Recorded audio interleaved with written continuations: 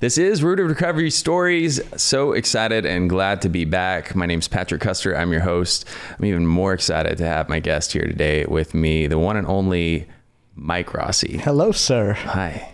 It's good to see you. It's good to see you too. We're coming to you from Music Row. This one's been in Los Angeles or California, all over the place for the past few weeks. Yeah. Glad to have you back. Yeah, man. It's good to be back. It's good to be home. Yeah. Yeah. Now that you call Nashville home. Now that Nashville is home. Right. Right. Well, I always say too, like, I'm originally from North Carolina. Mm-hmm. I was born and raised in North Carolina.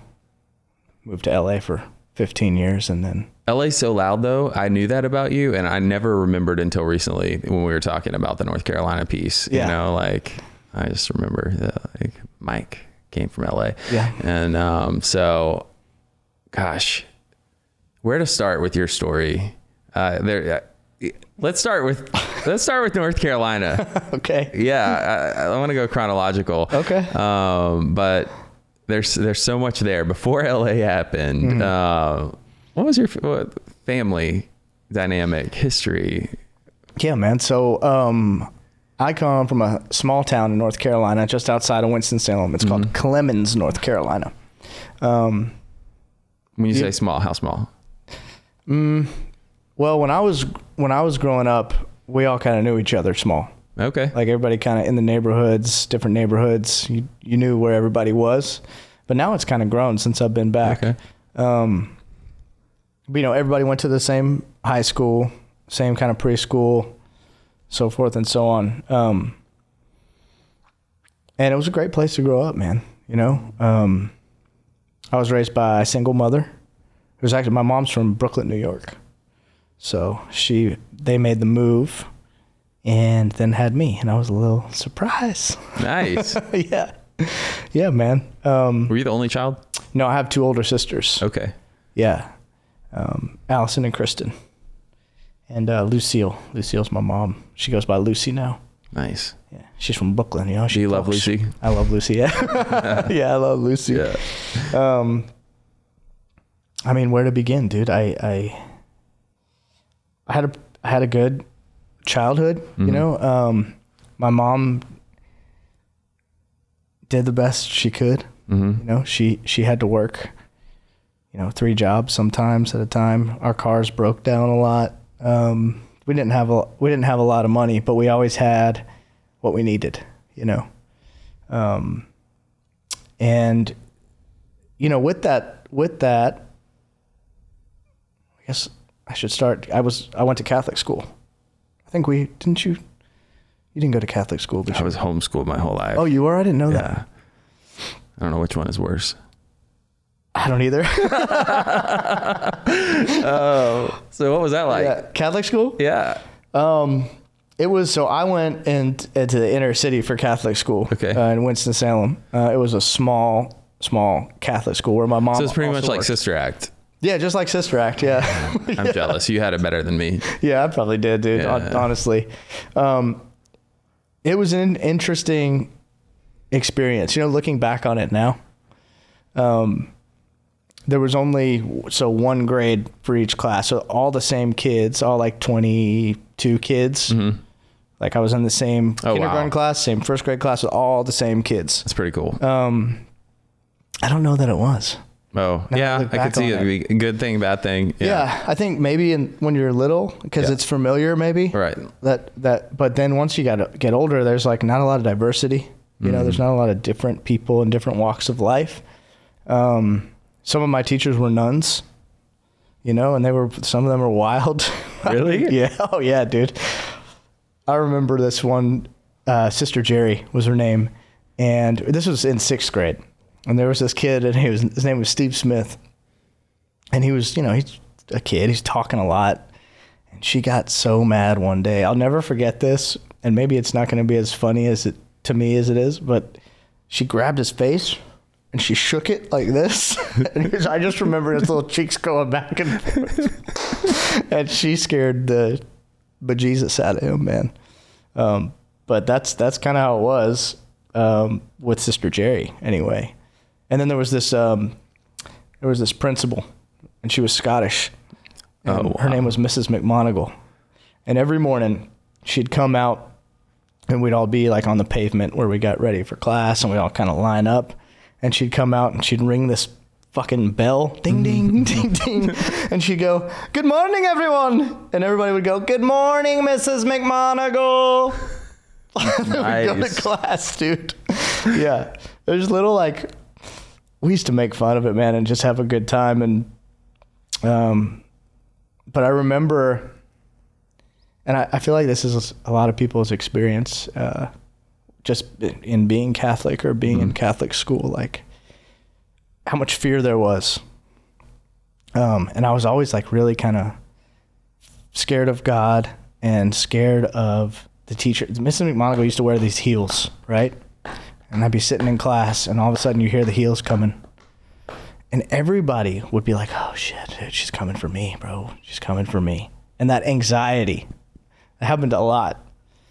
And I think more for me, because I was a pretty anxious kid. Really? Yeah. But we had fun too, you know? I mean, I'd have to go to daycare every day because my mom worked across the street. So my mom worked for the priests as well. So she'd work at the school as a secretary. I would go to school all day, and then I'd go to aftercare with Mrs. Bourne. And Mrs. Bourne was Irish lady. She was great. But I'd stay until, like, I was like the last kid. And then I'd run across the street where all the priests lived, and my mom would, like, she was like clean up for them, cook for them, get their groceries, kind of keep them organized. And I'd go over there and like do homework or run around outside and play. And so I was like, grew up around all these priests. And, you know, some good memories there. Father Kurt took me to my first PG-13 movie, which was Jurassic Park. Nice. Father Edgar and I used to sit on the couch and watch the Andy Griffith Show. And my mom actually recently just told me that we would both have orange juice with cherries in it. Ooh. The maraschino cherry. It was good. The maraschino cherry. Terrible. Father Edgar had bourbon in his, which I didn't know the whole time. You know, so we'd sit there and watch Andy Griffith and orange juice with cherries. Yeah, like, you know, the red, like the grenadine cherries. Yes, that doesn't make it any better when you say it like that. It's so good, dude. No. It's like a little sweetness to it. You never had that in your cocktail, a little grenadine? Maybe, sure and I didn't. I don't know.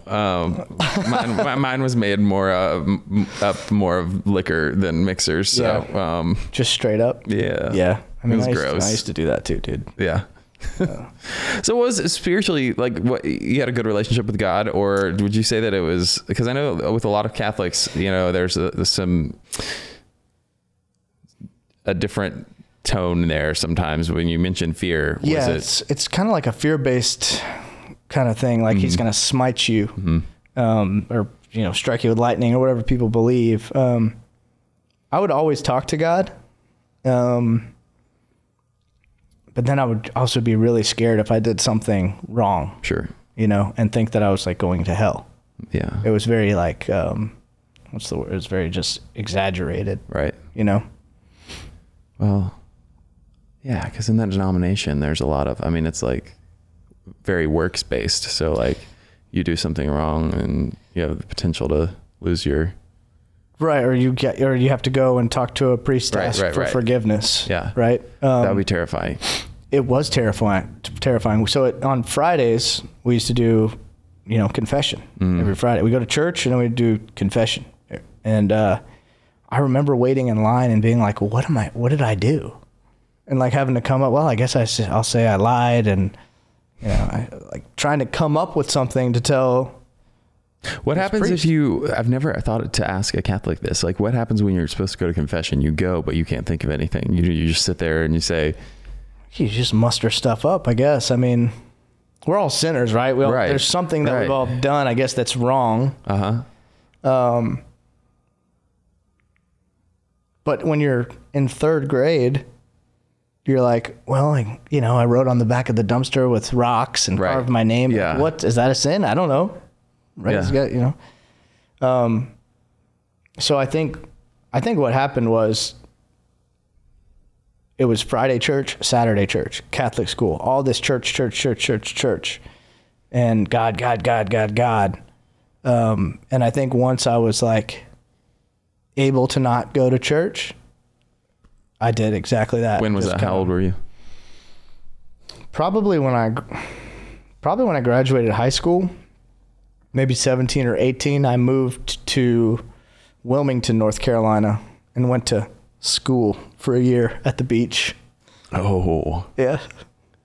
Didn't go to school. Right. No, I get it. It made me think of, have you seen the Barbie movie yet? Oh, never mind. It's referenceable. Is it good? Yeah, it's good. They joke about how Ken's job, he's like, my job is to beach. Yeah. So I was going to make a joke about how that was your job. Yeah, that was me. My job was to beach and drink and party, and I never had any money, and Well, did you say that's where you started to cope on? Was it unhealthy at that point, or was it still just fun and you were being young? I think when I look back now, it was definitely unhealthy. I remember getting pretty sick and not knowing why, like with my stomach, and then stopping, drinking for a while, and then getting better and being like, oh, maybe. So you're having physical. Doing it. When did you start drinking? Yeah, was it before you went to Wilmington? Oh yeah. We start. I mean,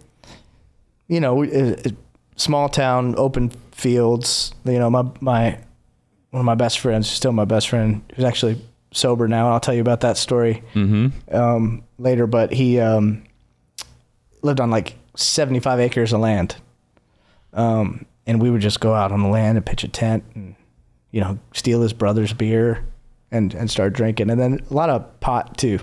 Yeah. Pot smoke was really a thing in high school, like a lot. I mean, dude, I don't know if I should say this. Say it. So we, for a summer job, was a lifeguard, right? And you had to go to lifeguard training. Sure. Right? So we went to the Y, but every morning before we would smoke. So like I didn't retain anything. And then on test day, still, stoned. I had to cheat. I had to cheat on the test. And I cheated off my buddies, and I passed, and I became a lifeguard. That's scary. I'm sure, yeah, dude. I feel like nobody's ever done that before. Yeah. I mean, I'm sure somebody has, right? That was. But we used to. Yes. No. I mean, I'm just thinking about the people. I was a lifeguard too. I feel like a lot of the people I lifeguarded with probably did the same. Oh yeah. Did the same thing you did. Oh yeah. I hadn't gotten. If I had started my antics by that point, I would have as well. But I was still pure. When did your antics begin? Way late. Like I was almost 20, I think. Oh, okay. Yeah. I was a late bloomer in many regards, but yeah.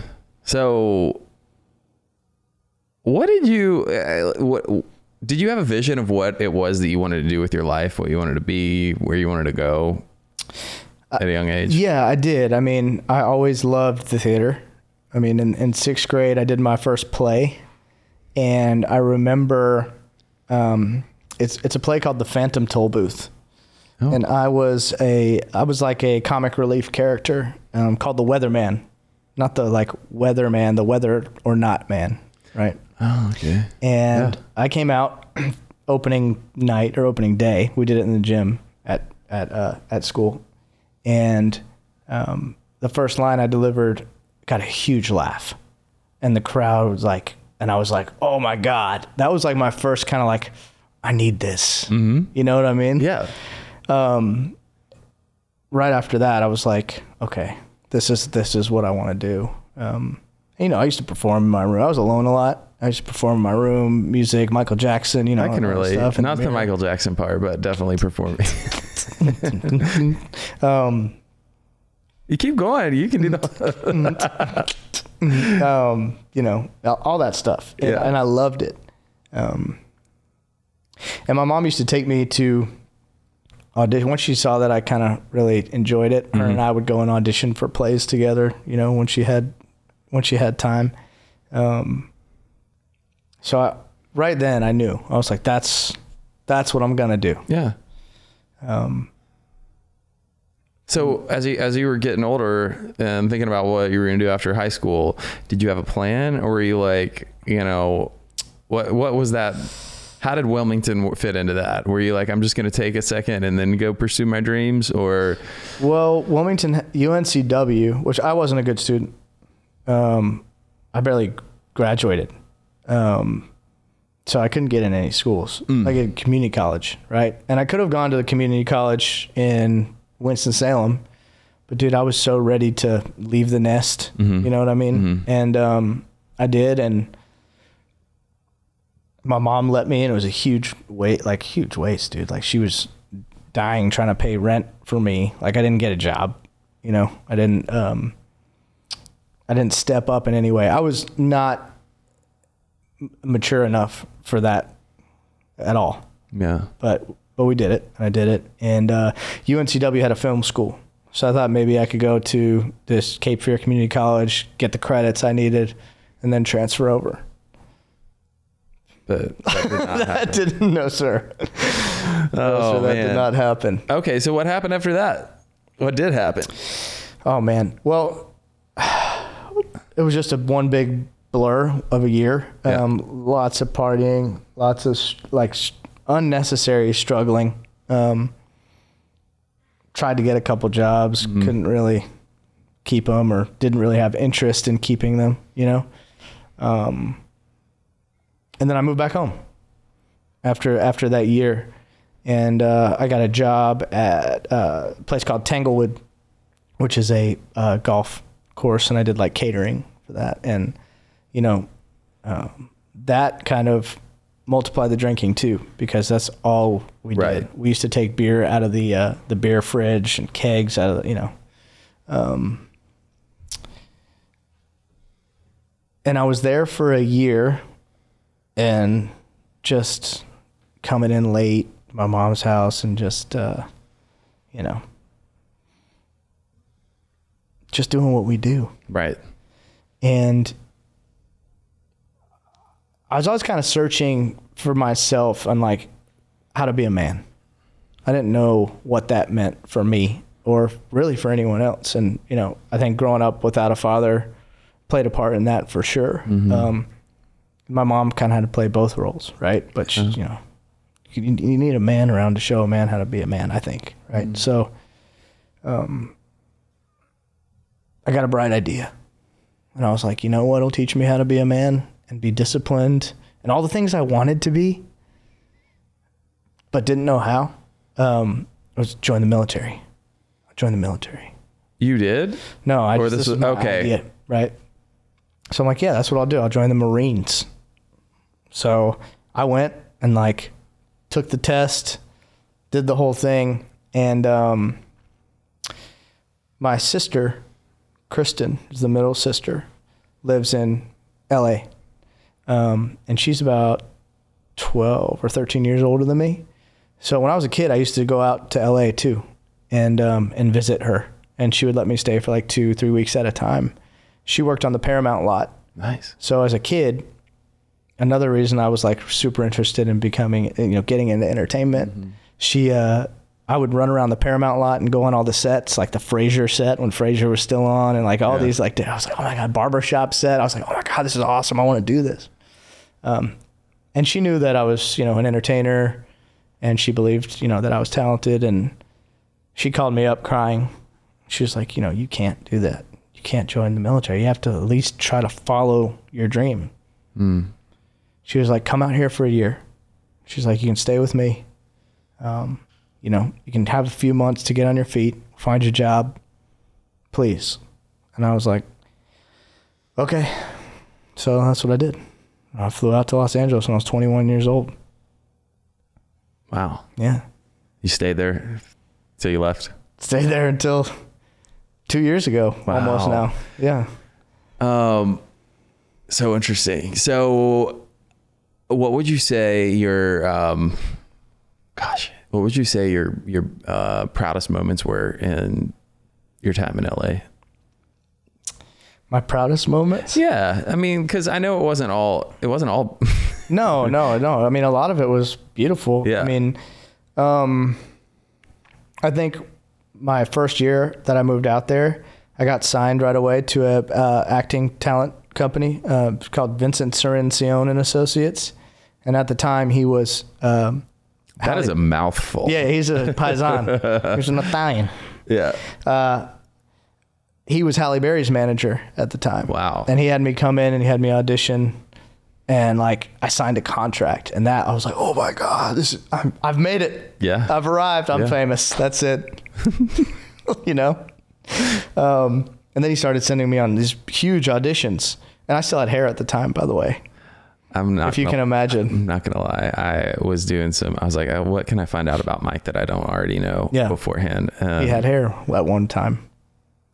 First of all, I actually recognized you. I was like, oh, I did see him on, what was that show you were $1 Million Listing? Yes. Yeah. That's why I never made the connection. You look completely different. Oh, yeah. Y'all got to Google Mike.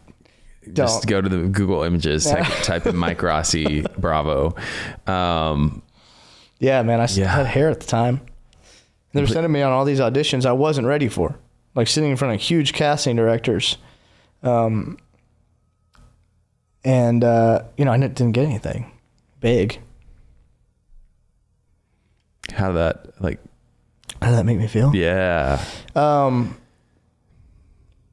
think I was frustrated because I think I thought I was better than I was. I was kind of, you know, I had that like, that grandiosity of like, what do you mean? What percentage of work ethic did you have compared to the, you know, cause you got your people in the entertainment that's like, all right, I rest on my laurels of being so great. Right. Yeah. And then there's people that work hard. Everybody's got a little bit of both. And some people are just, the hard working is just like up here and there, you know, like, okay, I've got a sense of wealth, you know, where was your scale of like, work ethic versus, Back then, you know, I went to acting class and did all that stuff. I wasn't doing everything that I could have been doing. I wasn't studying the business side of it because I thought I already knew, you know, I thought that I knew everything. And then, I had a breakup. I was like my first love. I was like 22. Or 23 maybe. And we broke up, and she used to always tell me, she's like, you should be singing. You should be on stage singing. But I never listened to her. But then we broke up, and I was like, I'll show her.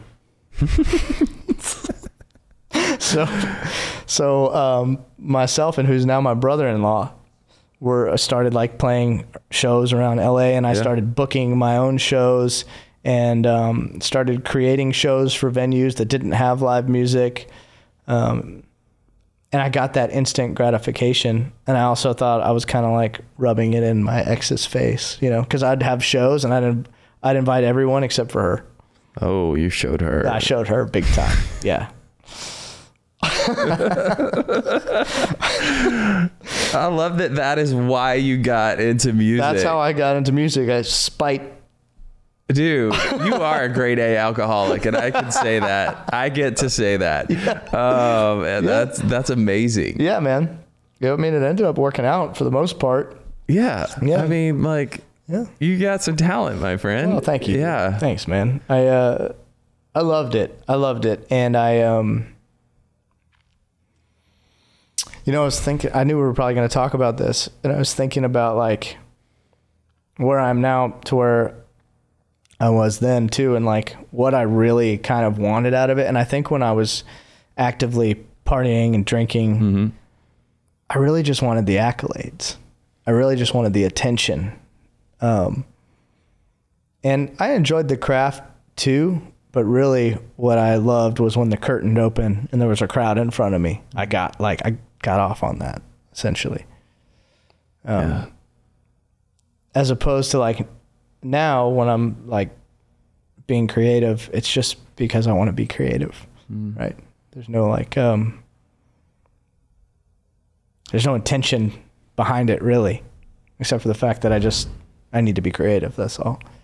This podcast is brought to you by Promises Behavioral Health. If you or a loved one are struggling with trauma, addiction, or mental health, we are ready to answer your questions and help you take that next step.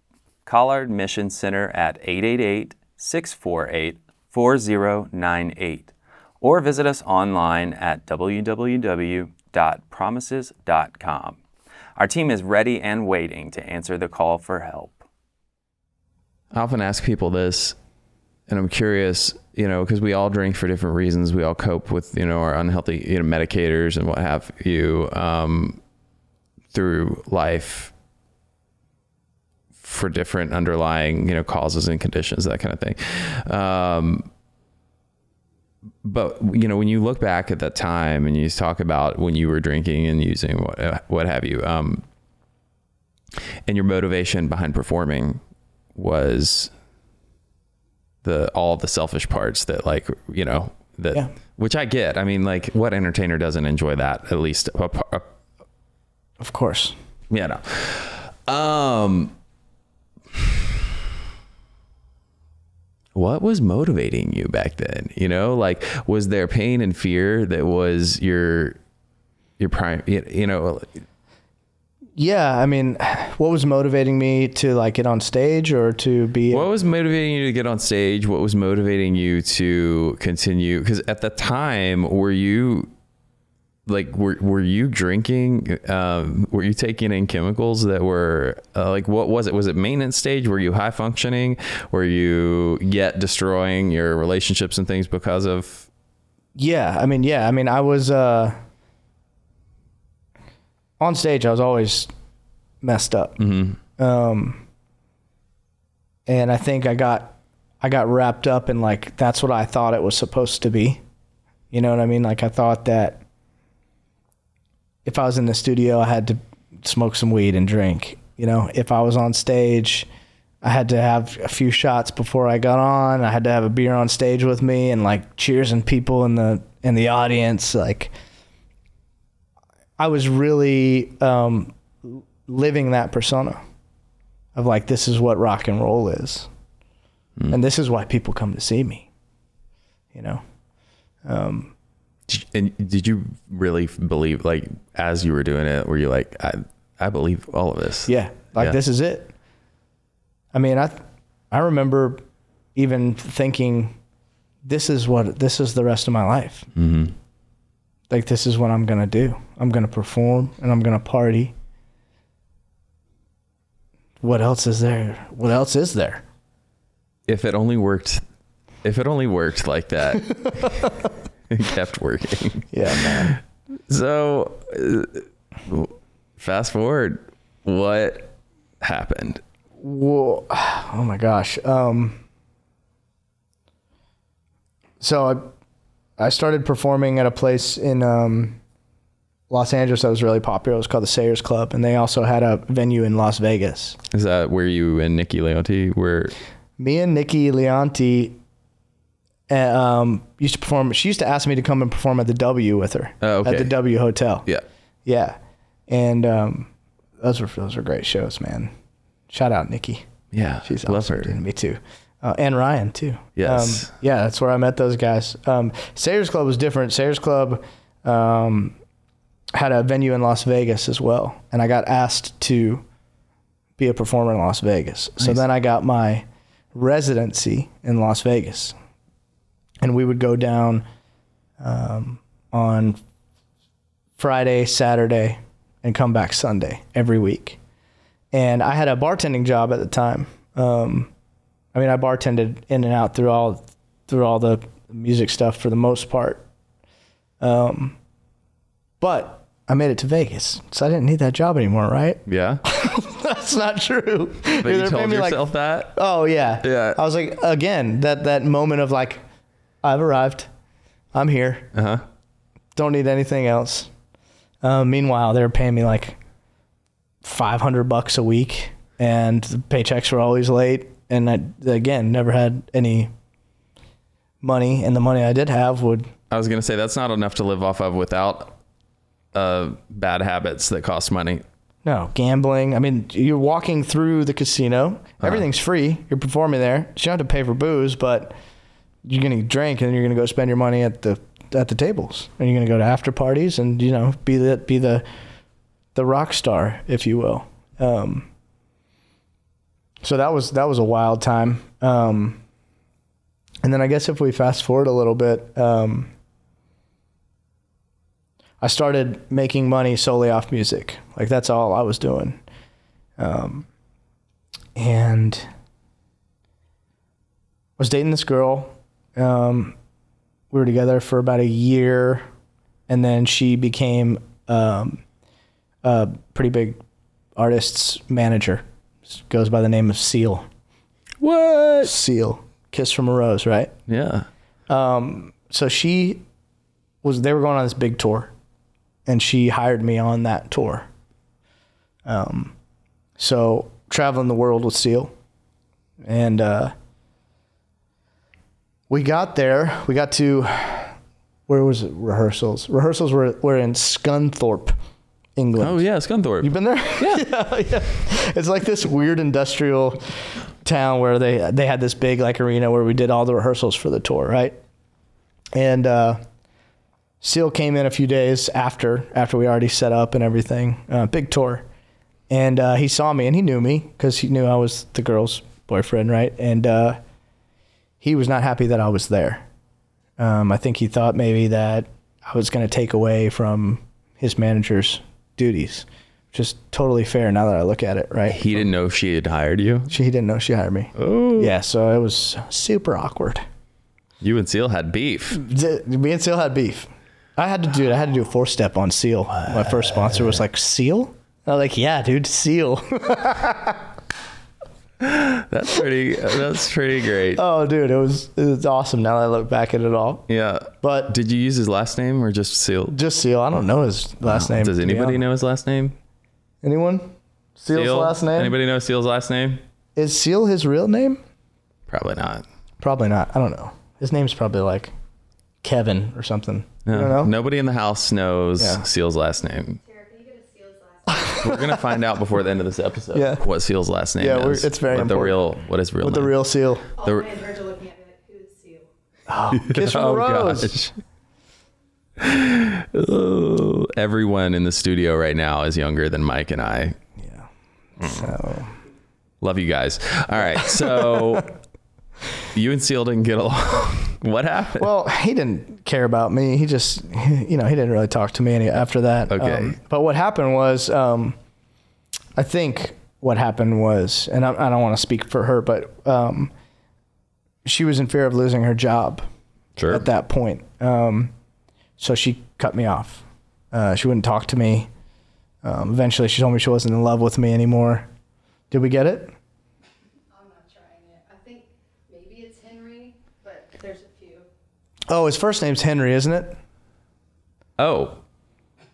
Okay, well, there's a number of names, and I'm just going to read all of them the way they look to me, and I'm a horrible speller. Here, Probably gonna be the best look for you. it's okay. I'm not scared. Seal, Henry, Olusegun, Alumide, Adiola, Samuel. There it is. Yeah. Now we all know. Now we know why Seal just goes by Seal, because it's a lot easier to say than It's a lot easier to say that full name. Henry's kind of cool though. Henry's cool too, but I mean, there's a lot of Henrys. There's only one Seal. There's only one Seal. Yeah. So she cut you off. She cut me off on that tour, and I didn't have any tools to deal with that. So what do we do when we don't have any tools to deal with emotions? We use our other tools. Yeah, that Jameson bottle, baby. Yeah. Oh yeah, and there's always one on the bus, right? So Yep. a lot of that happened on that tour, and a lot of it was blurry, and I cried a lot. It was very embarrassing, the way I behaved and the way I dealt with that whole thing. So you stayed working on the tour. I stayed working on the tour, but the relationship ended. yeah, I stayed working on the tour. Oh, dude, it was brutal. Oh man. It was brutal. I've never felt so completely alone. Yeah. In my life, than on that tour, and it's not that like the crew was great, everybody was cool, Sure. but I just crawled into this like weird. I never experienced anything like that before. Did you make it through the end of the tour without I made it getting through fired? the end of the tour. Yeah, I didn't get fired. I should have. Wow. I should have just let. Like if I look back on it now, like if that were me now, I'd be like, I'm leaving. Right. Yeah. But I didn't. I couldn't. Yeah. So Too much pride on the line. Too much pride, and also just codependency, and just not just the decision-making skills, not there. Not anywhere to be found. So got back from the tour. Me and her had a place together, in a car together. We had a life, right? That she paid for, right? And she got back, and then I left the dramatic way, like, I'm leaving, with all my shit still there. I'm fucking leaving. I left and did it just like that. And I went to a buddy's house and partied with him. And then eventually probably, crawled my way back in to our apartment. And then what happened, my sister called me and she said, hey, why don't you come over for dinner? We lived right down the street from each other. And I was like, sweet. So I just walked over to her house and I opened the door, and right there is my best friend I was telling you about. His name's Anderson. And Anderson, I saw him and I knew he had a year sober. So I'll rewind for a second. He lived with me in LA. Okay. He moved back to North Carolina to get better. Okay. But he was visiting with his girlfriend, and they surprised me. And I saw him, and everybody had their cameras out, like, oh my God. And I just started crying. And I hugged him really hard. And everybody kind of slowly put their phones away. Like, what is going on? And I think in that moment, I just knew, and we went to dinner, and I got offered drinks, and I didn't take any. And then Anderson and I went for a long walk. I'll never forget, down Fairfax Boulevard by the Grove. It's called. It's an outdoor mall in LA. And we're just talking, and he just kind of casually was like, "Hey man, I'm gonna go to some AA meetings in LA because I've never got to go to one." And I was like, "Oh, that's cool, man." I was like, "Why don't I come with you and support you in that? I'd love to support you." Support system. Yeah. That next morning, we woke up he picked me up at 6:30 in the morning. I hadn't been up that early since I couldn't remember. I slept till 1 or 2 every day, right? Right. Picked me up. We went to this coffee shop, and in the back there was a little theater. There was a bunch of chairs, and we sat down, and he was like, "Hey man, look, you don't have to say you're an alcoholic. You don't have to say anything. Just say you're here to visit." So that's what I did. And there's a bunch of people in the morning. They're laughing and having the time of their lives at 7 a.m. And I was like, these people are fucking weird. But I sat through it, and he was like, I think I'm going to go to that one again tomorrow. And I was like, oh, dude, I'll come with you. And the next day, I raised my hand and identified as an alcoholic. And that was April 16th, 2018. I haven't had a drink or a drug since. That's awesome. Yeah. That is awesome. It's wild.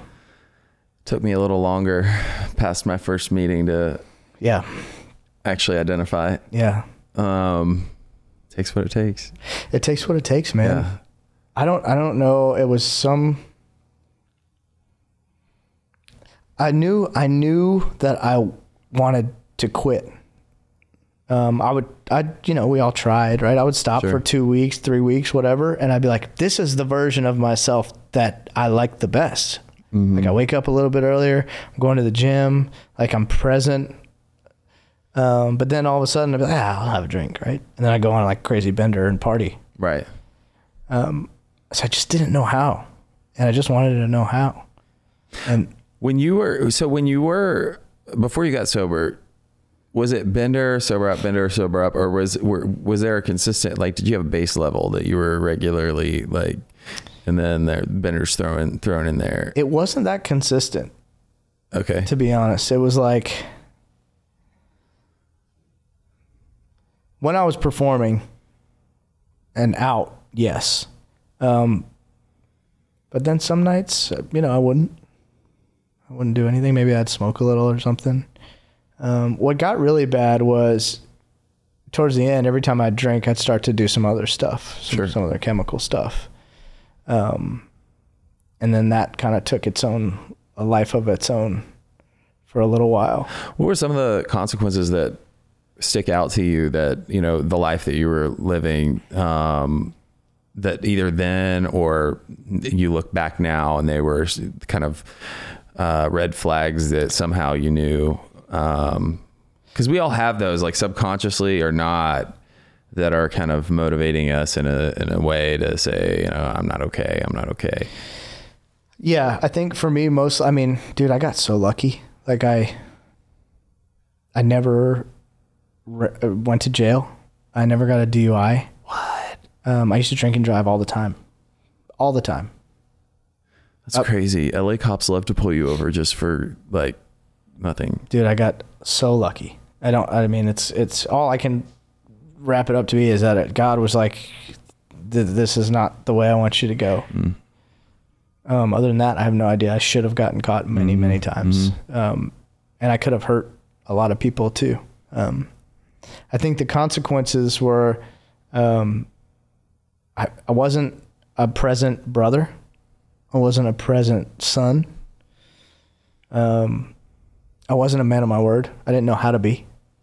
I didn't know that it was important that if you say something, then you do it. Like, I didn't think that was... Ooh, I can relate to that. You know what I mean? Yes.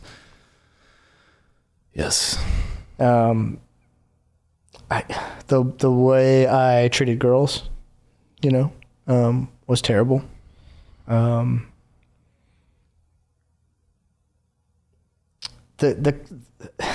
think the consequences all came back on me, because every time I did something wrong, I would try to cover it up with more. And I was like killing myself, dude. Sure. Not to mention all the amends that I had to make and relationships that I ruined. And there's probably some relationships out there still that I probably don't remember that I probably owe an amends to. Same. Yeah, I had to just do some living amends to some unknowns that yeah, we just try to not treat people how we used to treat them. Right? Yeah. I pretty much treated everybody the same way. So, what did you get? When you got sober, how did your life change? Oh man. It happened for me pretty fast. Like I got sober. Me and that girl from the SEAL show decided to split. I moved in with a buddy at the time, and I immediately got a job as a production manager for a Netflix TV show in New York. So I was off to New York for like a month and made Nice. like a good chunk of change, which in turn got me to be able to get my own place, which was a studio apartment, but it was mine and I loved it. Yeah. And that was like early sobriety. And I think from that happening, not to mention the serenity that I got. I remember this. I remember hearing "joyous, happy, free," and I was like, "That sounds like what I want." Right. So I'd go to a meeting at 7 a.m. and then I didn't have a car, so I'd walk to a CrossFit gym. And every morning that we did that, we'd be on the rowers, and every morning I'd just be like, "Joyous, happy, free, joyous, happy, free, joyous, happy, free," and just that was like my mantra. Yeah. And I did the steps. Like I got right into it. I took suggestions. I just wanted it so bad. Yeah. I just wanted that peace. That anxiety was killing me, man. Did it come? Yeah. Yeah, it came. It's still here. Yeah. Yeah. It's still here. It's been the best experience of my life. What are some of the hardest struggles that you faced, that you didn't expect in sobriety that you've had to overcome?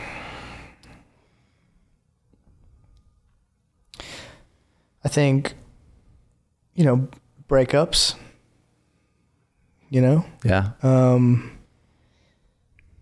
and losing people, that are like us, that don't get it. I was just at a guy's funeral. Yeah.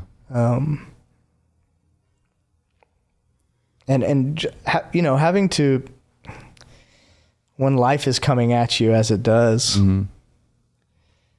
having to take that in and sit with all that stuff and sit with it, right? And just be like, all right, well, this is the feeling right now, and there's nothing I can do about it, right? I think that's still difficult for me sometimes in trying to manage what I'm feeling and why I'm feeling it and all these things, as opposed to just feeling it. It's not easy. No. But it's worth it. 100%. Yeah. Absolutely. Yeah.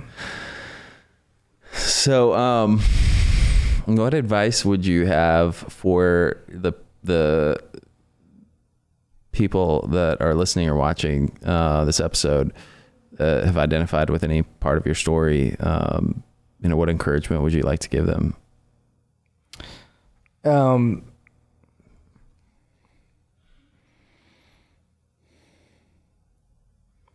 Just do it. Like if you're thinking about it, you probably should do it. Yeah. And do it fearlessly. Like when you're out there and you're drinking and partying and drugging and doing all that stuff, you're pretty fearless. If you can apply that same fearlessness to your recovery, and just jump in with both feet, like head first even, that would be my greatest advice. And take suggestions from people that have more time than you, because they're doing something right. Mike, that's really good. Apply that same fearlessness that we had in addiction to sobriety. Yeah. Because I can't tell you how much I let fear rule my decision making in sobriety. Yeah. That's a nugget of truth I'm going to take with me. That's good. It's really true. On a lighter note, before we wrap up, I want to talk a little bit about your $1 million listing days. Yeah, man. We can't just skip over Let's talk about it. Okay, dude. so what years was that? Oh my God. Dude, I don't even remember the years. I can tell you what, okay. So I was I was an assistant to Josh and Matt Altman. They're brothers who are real estate agents, and we were buddies. And they used to hire me to come watch their houses or even sit at a house. I got stories about that for days too. I can tell you about Penelope Cruz is part of one story. Wait, are we going to tell it now or later? We can do, that's up to you. I'm just kidding. Okay. So Josh and Matt, Josh started becoming this, and he still is, this really successful real estate agent. So he got offered this show, and he had never been on TV or anything, and he felt like he kind of needed a little sidekick. So he asked me to do it. And I was like, dude, absolutely. So we did the Josh and Mikey show on Bravo, and I would just come in and just be silly. And they kind of let me just go and improvise, which was a lot of fun. But I think I always go by when I had hair. So I was probably 24 when I started that show. And I think I did 5 seasons. And then I just did a couple seasons right before I left LA too we did some YouTube stuff, but we had a good time, man. Yeah. Yeah, we had a good time. What was your favorite part about doing the show? Well, at that time, when I was still drinking, it was about being famous. That's what I wanted. But fast forward and I got sober, it was more about the experience that Josh and I had and the chemistry we had and how we talk shit and have fun. And these houses that he's selling are insane. Yeah. Insane. That's why people love the show. Yeah. And all that stuff, those are all his houses. There was some made up stuff between On reality TV? Sorry, guys. Reality TV isn't real. But the houses that he sold were real. And the way he sells and how successful he is real. But all the drama and stuff is not real. No, sorry. Okay. How many times is the most that you ever had to redo a scene? Probably 7 or 8 times. Really? Oh yeah. Because we'd come in and we start cracking up, Right. And nothing. It's not like we had a script. It was all just improvised. Yeah. So we would think about the scene before because we want to make it funny, and then we'd say something and be like, no, cut that, because that's not how Josh wanted to be portrayed. If Sure. or whatever. So man, we do it as many times until we felt good about it. Yeah, I love to ask people that have been on reality TV that question. Oh, yeah. The most I've ever gotten, the highest number was from a housewife. She told me 11 times. I was like, what? Yeah, that's a lot. And that's when production cuts it, because they don't like, they're like, no, go back outside and come in. And let's just do it again, because they want to see how you're going to react a little bit differently. Yeah. And Yeah, they want you to, they want you to react as best, like as real as you possibly can. But like, with some drama. yeah, like you're walking into a house and they're filming you. It's not like they ask you to redo it. Yeah, Got to get different angles. You got to get the B side. of course. So yeah. All right. If you had to, so that's a number of years of being in the Bravo family. Yeah. All right. If you had to be picked up from the airport by, and you have to take the brothers out of it, any of the other Bravo stars cast. Josh Flagg. He's who you'd want to pick you up from the airport? Yeah. Okay. If you had to go on vacation with 5 Bravo celebrities, which 5? And it can't be the brothers or Josh Flagg. Dude, I feel like that's the only people I know on Bravo. Wow. I never watched. What? I never watched. You're the first person from Bravo to ever admit that to me. Yeah, I never watched. I'm just man. kidding. Yeah. That's what I guess. What about the host, Andy? Yeah. He's pretty fun. He seems like a nice guy. I'm going to say that like we're friends. Yeah. I think he's probably a fun guy. Yeah, he seems like a nice guy. Yeah. Right? If this ever happens, you can take me, Andy, Josh, and the brothers. We'll all go. And Flagg. Yeah. Yeah. Yeah. That's a plan, dude. Sounds good. Yeah. That'll never happen, but it's more likely for me and you to just probably hang. Yeah. Yeah. Sounds good. Yeah. Fair enough. Yeah. Awesome. This has been a great episode. Thanks for having me, man. Absolutely. Really appreciate it. This is great. I'm so glad that you're here in Nashville. You followed your heart. You're healthy. We're in each other's lives. Yeah, me too. I'm so glad for your story. So thanks for letting us share it. Thank you. Awesome. Happy to. With that, thanks again for tuning in to another episode of Rooted Recovery Stories. And I'll remind you and everyone listening, watching, however you're tuning in, that it's never too late to start loving yourself, and you're only ever one decision away from a completely different life. This podcast is brought to you by Promises Behavioral Health. If you or a loved one are struggling with trauma, addiction, or mental health, we are ready to answer your questions and help you take that next step. Call our admission center at 888-648-4098 or visit us online at www.promises.com. Our team is ready and waiting to answer the call for help.